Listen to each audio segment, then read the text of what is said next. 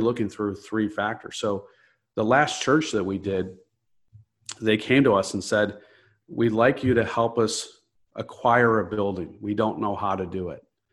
And I said, the first thing you have to do is stop acting fully like a church and start acting a little bit more like a developer. And they're like, well, we want to walk by faith. And I go, I get that. So here's what we're going to do. If you act a little bit more like a developer, I will try to act a little bit more like a A great book can totally challenge your conventional thinking and change your life for good. However, some of us just don't have the luxury of time of sitting down to read a book. But there are some instances in which we do have that time, and these are perfect times to learn. So we can learn while driving instead of jamming to the same music on the radio, or maybe at the gym. Well, now you can. Dwelling has partnered with Amazon's Audible to give you, the Dwell listeners, a free book. Yes, a free book. So all you have to do is go to audibletrial.com/dwelling and download your free book. This will also be in the show notes. You can click on the link. And if you don't have a book in mind and you say, Ola, I don't actually know where to start with. Well, awesome, because I can tell you one to start with today. It's a quintessential classic. It's called Rich Dad, Poor Dad. So download Rich Dad, Poor Dad, and that would basically just take your mind on a different spin. Of course, I'm always open to hear from our Dwell listeners. So email me at ola@dwelling.com. And then feel free to also give us a rating and review. This really helps us to rank better in iTunes. I can't wait to hear from you guys. Thank you so much. Thank you so much for joining us on the Dwelling Show. I'm your host, Ola Dantes. I've got the amazing Scott Crone with us today. Hey, Scott, how you doing? Good morning. Thanks for having me, Ola. I appreciate the opportunity to speak. No, my pleasure. So, Scott, you've got a lot going on, but I'm sure you can do a way better job than I can. Can you tell our listeners a little bit more about who Scott is and kind of what you've been doing lately? Well, those are two different questions. So, who am I? I'm just a normal guy, but I enjoy trying to make the most out of life. That's my primary focus. And so whatever I try to do fully and to do it to the best and enjoy the process. So that's a little bit about myself. What we're working on right now is we set out a few years ago on a 5-year plan of creating 10 conversions of urban underperforming distressed properties and converting them into self-storage. And so we're on that journey right now of completing that 5-year goal. Very fascinating. So we definitely want to talk a little bit more about that. Very, very fascinating. Of course, self-storage is one of the asset classes that is doing pretty well during this pandemic. Not to anyone's surprise, but way before you even went into converting assets into self-storage, what were you doing before, and what was kind of the impetus to move into real estate investing? And can you just kind of share that story of how you kind of got started in the real estate investing space? Well, I began when I was getting my master's in architecture. My professor, who is the TA for him, he owned a real estate development company, which also did architecture and construction. And my master's thesis was a 400-unit multifamily mixed-use project on 50 acres. And so my background was really in the multifamily world. And so I worked on that project while in school, and once I graduated from school with him, and then a couple other projects. And we also did condo conversions from apartments into condos. So we were managing apartments at that time. So my background was really in the multifamily world. And then in 98, I started CODA, and we focused on residential. So our first project was a single family house. We bought a property, tore it down, built a new one, and sold it. And so that's how we began CODA back in 1998. And from that point forward, we began working on just different single family or multi-family mixed use, just a wide range of products. We began also working with different churches, and we have now done 5 churches, or worked with 5 different churches. And, everything changed when the crash came in 08, 09. And then in 13, I had a client, I was coaching real estate, and he wanted to find a distressed self-storage. and I couldn't find a distressed self-storage. But I always told them, I said, the real money in real estate is not in necessarily buying something and just holding it, but it's also in development. So when you change the program of something, you're increasing the value as well as the cash flow, and that's where the real valuation comes in within real estate. And so we came across a building that was going to be for another client, and it turned out we couldn't do it.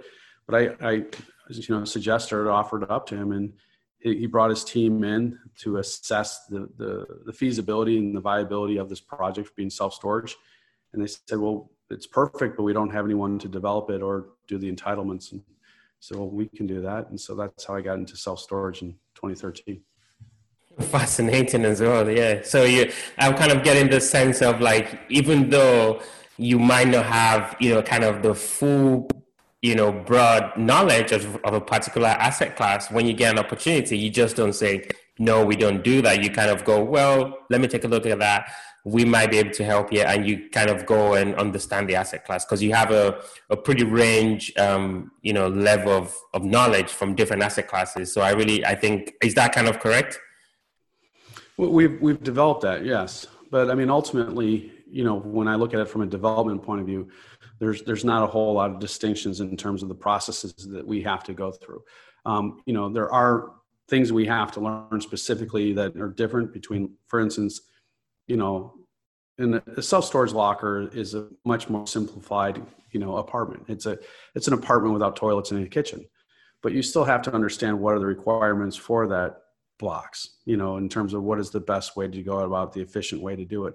And so there are ways in which we've improved, we've learned, we've grown since 2013 and how we do it. And we've become more efficient, certainly, just as the same way we became more efficient in building single family homes or condominiums or townhomes. So I read a book, How Developers Think. I don't know if you've seen that book. And he talked about how, I consider myself a real estate developer as well, but how developers come from kind of different disciplines, right? From kind of different backgrounds. But for you actually studied architecture, right? So that's kind of like an interesting way to become a developer, right? So my question to you is, do you think your architectural degree actually helped, as you were working on your development projects? Oh, absolutely. Not just my architectural degree, but my construction background. So my background is really, if I go back and look at it, I have a bachelor's degree in history. So, how does a bachelor's degree in history get a master's degree in architecture, then becomes, a real estate developer? But, without a doubt, when I'm looking at a project, when I'm assessing a building, I'm not looking at it through one lens. I'm looking at it from, a financial point of view, a developer point of view, like how are we going to change this program? How are we going to increase the revenue or the performance of this project? I'm looking at it architecturally in terms of like, how are we physically going to be able to accomplish this? What's the space that we're going to be able to do? And then from a construction point of view, like what's this going to cost? And again, how are we physically going to be able to do that? And will the design be compromised by the construction? And so I'm really looking through three factors. So the last church that we did, they came to us and said, we'd like you to help us acquire a building. We don't know how to do it. And I said, the first thing you have to do is stop acting fully like a church and start acting a little bit more like a developer. And they're like, well, we want to walk by faith. And I go, I get that. So here's what we're going to do. If you act a little bit more like a developer, I will try to act a little bit more like a church and have, I am a Christian, but, walk more in faith that this process will happen versus, a developer is always in control and, or tries to be in control, I should say, or thinks that they're in control, more importantly. So I said, if we both agree to become a little bit more like the other, can we get this thing done? And they said, yeah, that makes sense. So I said, the first thing you do is make multiple offers. You got to find multiple properties and make multiple offers. Because what's happening, you've been trying to get a church for 20 years and that you pursue it and it goes down this path for a year and a half and then it falls apart and you don't get it. And then you start the process over again. So the first thing is, let's just make multiple offers. Let's explore 3 or 4 or 5 different opportunities at the same time and see where we're led to go. Let's just see how the process works. And so we helped them acquire this building. We entitled it. We got them the financing. We did the design for them. We went with the city officials. We got it zoned. We built it for them. And then, they're now worshiping there. And it's phenomenal to see the fact that after 20 years, they're in their building. And, they had a big celebration. They brought in a bishop from Rwanda, actually the Archbishop from Rwanda, to help consecrate the building. And it was just a very special time. But my point being is that we were able to do the process from A to Z for them because we have that experience of being a developer, working on the design and then also working on the construction. So we mold all three of those together. Yeah, it's really fascinating. A really good friend of mine actually does something similar in the UK. He actually gets, buildings for churches, right? So dealing with pastors in the UK, is very fascinating because he tells me all the stories. Like, you have to act in faith, obviously, as well, like as you're dealing with them. So I can understand that dynamic, and I'm definitely well aware of that. So that's an interesting story. I do want to go back real quickly, kind of before we dig into this interview here. The 2008 recession, right? How did you weather that storm? Because some of us obviously, went through it, but not as an investor. But how did you weather that storm, and what did you guys do differently, and how did you come out of it, somewhat unscathed? Well, I think everyone got scathed. The biggest thing is when The Big Short came out, I don't know if you remember that movie. I do. I took my oldest daughter to it, and we watched it, and we walked out of the theater, and she said, "I can't believe people were doing that." And I said, "I was doing that." I said, "We were all doing it." And I said, the biggest thing is the banks were being forced to do it. They were being forced to provide this lending because if they didn't do it, then they would be going out of business. So I said, everyone was taking advantage of it. But prior to 08, 09, I don't remember if there was the internet bust. There was the first, had a first dip in the economy with the internet.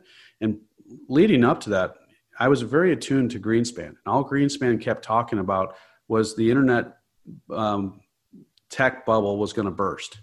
And he kept saying it. I'm like, why is this guy just trying to burst the internet tech bubble? Because I'm looking at my stock portfolio. It's going up. It's great. And I'm making money. It was like the easiest thing to do, right? It was, you didn't have to try. You didn't have to understand it. You just had to say, here it is. And, it would happen. And, when I began hearing him say that and then it crashed, I didn't listen to him the first time. But then as the real estate bubble was ramping up, he kept predicting that there was going to be a crash. There was going to be a crash. And the last property that we bought before that cycle, I bought a property for $600,000. We put $500 into it and I sold it for $1.65 million. And I only had $60,000 into the deal. So if you think about that rate of return, it was phenomenal.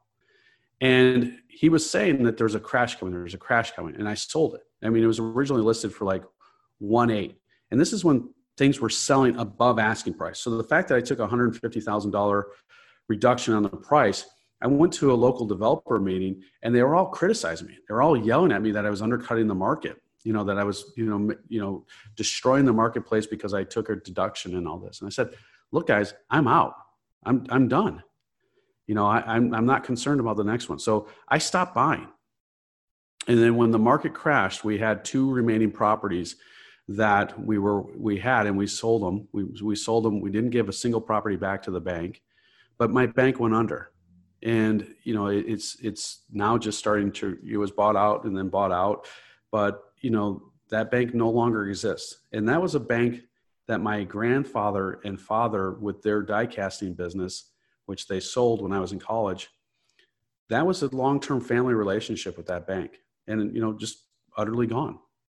And so what was also leading up to that, and this is something I was very cognizant of when you were asking me about being a developer, carpenters I had hired, who had just started their carpentry company, who literally came to the United States, could almost not speak English. And I'm not criticizing immigrants because I believe in the American dream, and a lot of our subcontractors are all that way. But my point is, someone who came to the United States doesn't have a full understanding of the language, was a carpenter, now as a developer is getting financing for $2.5–3 million homes. And dentists, lawyers, everyone was trying to become my profession without any training. And that was that's my point, is people that didn't have the training in this were becoming developers of not just like $150,000 home or a $500,000 home. I'm talking like $2 and $3, $4, $5 million homes. And they were just popping up everywhere, and people were overbidding for pricing. So when I'm looking at these factors, I'm listening to this, I'm saying, this is not healthy. This is too aggressive. This is leading itself to a crash. And so that's when I just stopped buying. And so the same thing when I sold off all my apartments. You know, I saw the cap compression, and I figured like there's not going to be a better time. I'm going to get out. And that's why I've been focusing on self-storage, because there was too much cap compression within the apartment market. So in each of these cases, when I'm looking at it as a developer, I'm looking at what's happening in the marketplace and where are there inefficiencies that I can take advantage of. And one of the things that we focused on was there are not people really developing self-storage or converting these things. And I can do it at 60% below the cost of a new construction. So I was like, why not go into this market? Fascinating. So I think that's a great segue into self-storage. Obviously, I'm a big fan of multifamily, but now kind of into development as well. But I want you to talk a little bit more about kind of like when you say conversion of self-storage. So kind of go through, I guess, a few things or mind-blowing facts about self-storage investing, because it's kind of new for most listeners, I'm guessing. Well, as I mentioned, think of it as apartments without toilets. So it's the most simplistic apartment building you could possibly come up with. It's corrugated metal with a wire mesh top. We're buying a big old commercial building that's either underutilized or empty. So for instance, we just bought a building in Dayton that had been empty for 30 years. And there's a lot of development going on around it, but they can't develop that one because it doesn't have any parking. So no residential multifamily person could come in and develop this thing because they couldn't fulfill the parking requirement.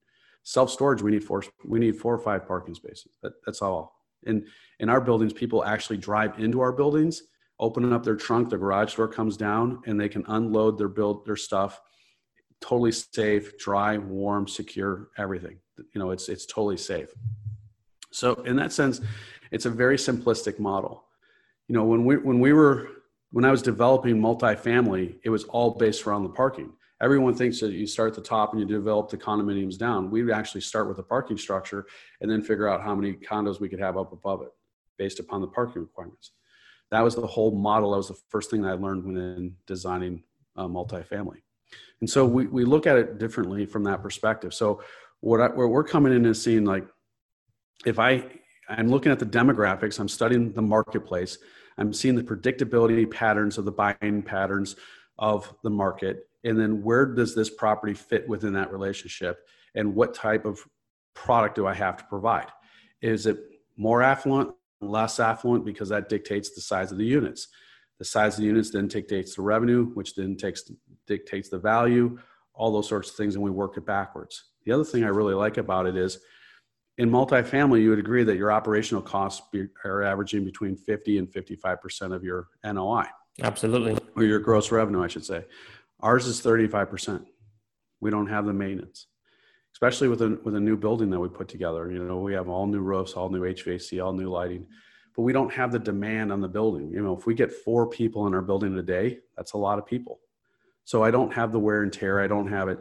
And my cost factor is about 10% of what multifamily is. So I can get like 800 rental units, and my cost will be under $8 million, $7–8 million. You know, when we did 400 units, it was $100 million in sales. So think about the cost perspective. You know, I can take a building, you know, $7 or $8 million in cost, and it'll be worth over $10 million because of the valuation of the income.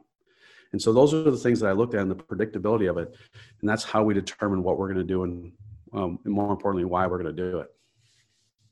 Wow. It's so fascinating. It is so fascinating. So you're doing, you know, a lot of this, you know, self-storage. You know, I'm kind of zooming into the future. Yeah. I mean, you did a bunch of development, you did multifamily assets. Now you're doing self-storage.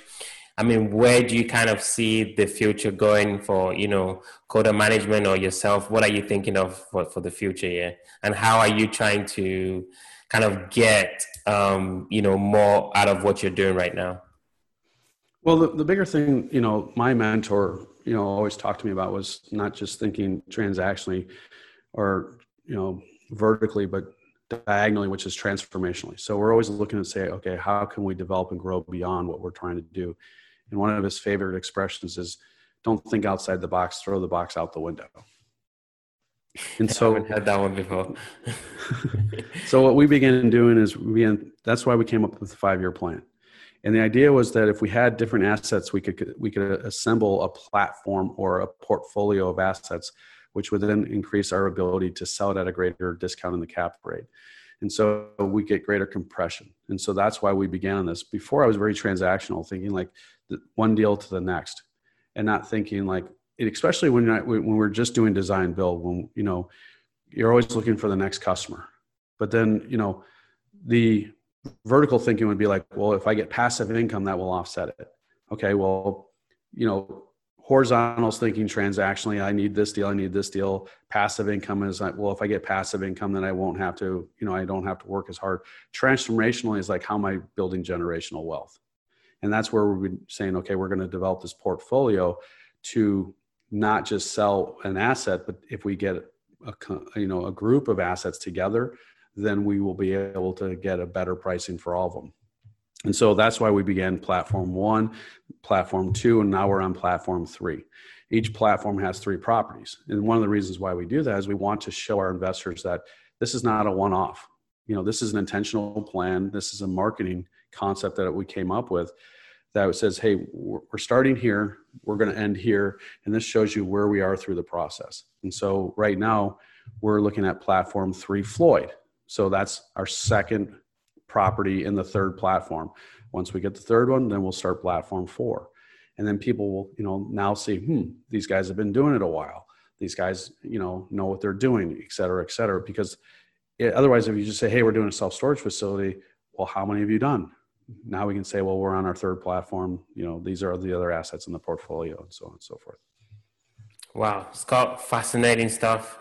This is like really, really interesting.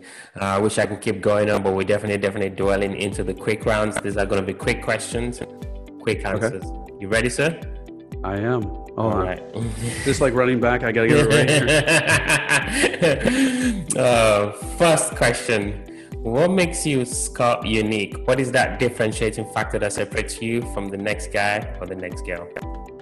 Well, I think we talked about it a little bit already, the fact that I do bring not just the developer side of it, but the architectural, background to it, as well as the construction management, that we do all 3 things. I think we're one of the few companies, if not, I like to pride ourselves on the only company that does all 3 of these things in this space. And so for us, that's our differentiation within the marketplace. Awesome. Next question. What was the last book that you read? What was the one thing you picked up from that book? Well, I'm reading it right now. It's called The Invitation to Journey. In fact, right before you were running, but I was reading. And just so you know, I was reading too. I'm reading this book right now. Before I ran. So it's read and then run. See, I was paddleboarding and then reading. You were reading and then running. So we both get them both in, right? But what I like about the book is it's about life as a journey. It's about transformation in a journey. And, so much we're in the instant gratification culture. And, that's what we say to our investors. Hey, look, this is not a microwavable investment. This is an investment that's going to take time to develop and marinate. It's going to take 3 to 5 years in order to get to this full valuation of this. And I think that's like life. So often we just want the instant stuff, but not really working on the deep down stuff that really creates transformation. Yeah, I mean, I talk about this a ton. Obviously, I'm a millennial, and, our generation, especially in the social media generation, is just, the instant gratification is just pervasive, frankly. So yeah, I can totally relate. Final question. You've got obviously Coda, you've got all your units, you're doing a ton, you're super busy. What do you do for fun? Well, we were very blessed COVID was a very hard time, but I will say that we were also very blessed during that time. One, my kids all came back home. One is still living here, but the other two, one was off at college, the other one was playing junior hockey. And obviously everything got shut down. So we came up with an idea that every night someone in the family had to come up with a new and unique idea for us to do as a family together. And so we did a whole range of different things. Like, in fact, I bought like the Lego Saturn, the Saturn 9 rocket that went to the moon, the first one that went to the moon. So we spent a week building this rocket because we all had to take turns building it. We just couldn't have one person do it. And, but I enjoy sports. I enjoy activities. I enjoy skiing. I play hockey. But this summer with COVID, our beach stayed open. And so I spent the entire summer at our beach, which is only a couple blocks away, with our family. And we were paddleboarding, we were sailing, we were jet skiing, we were doing different things. And it was just a blessing to be able to get away, be down there, not have to worry about social distancing. Granted, there weren't a lot of people out there because where our boat is and stuff like that. But we could take advantage of that, and we had an awesome summer. And that's what really rejuvenates me. Yeah, and that's another really good point you've raised. It's really trying to make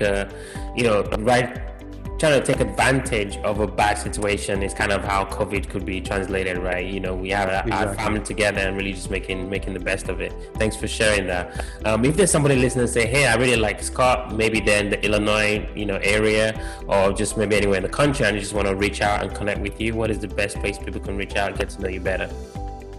Well, first of all, I want to say thank you again for having us. So what I'd like to offer your listeners is, if anybody comes across an opportunity where they think it might be an interesting place or a building for self-storage, if they type in at our website, info@codamg.com, and they put the name of this podcast or your name, Ola, on it in the info bar when they go to codamg.com, if you go contact us, we will not only send them a feasibility study on how we evaluate a building or location, but we'll also be willing to jump on the call with them for an hour and discuss it.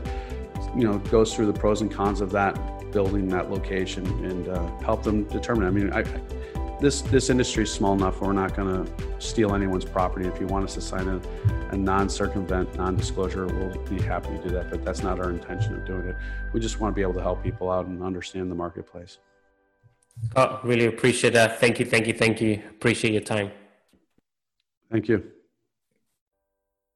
You may have heard the phrase, there are 1,000 ways to make $1,000 in real estate. Well, now you can actually tune into the world's longest running daily real estate investing podcast with over 1,000, believe it, or 1,000 podcasts and still going. The Best Real Estate Investing Advice Ever show is hosted by a very good friend of mine, Joe Fellas. Joe talks to influential thought leaders. We share the best advice ever with none of the fluff. You've got to check this stuff out. So listen and subscribe at bestevershow.com. That's bestevershow.com.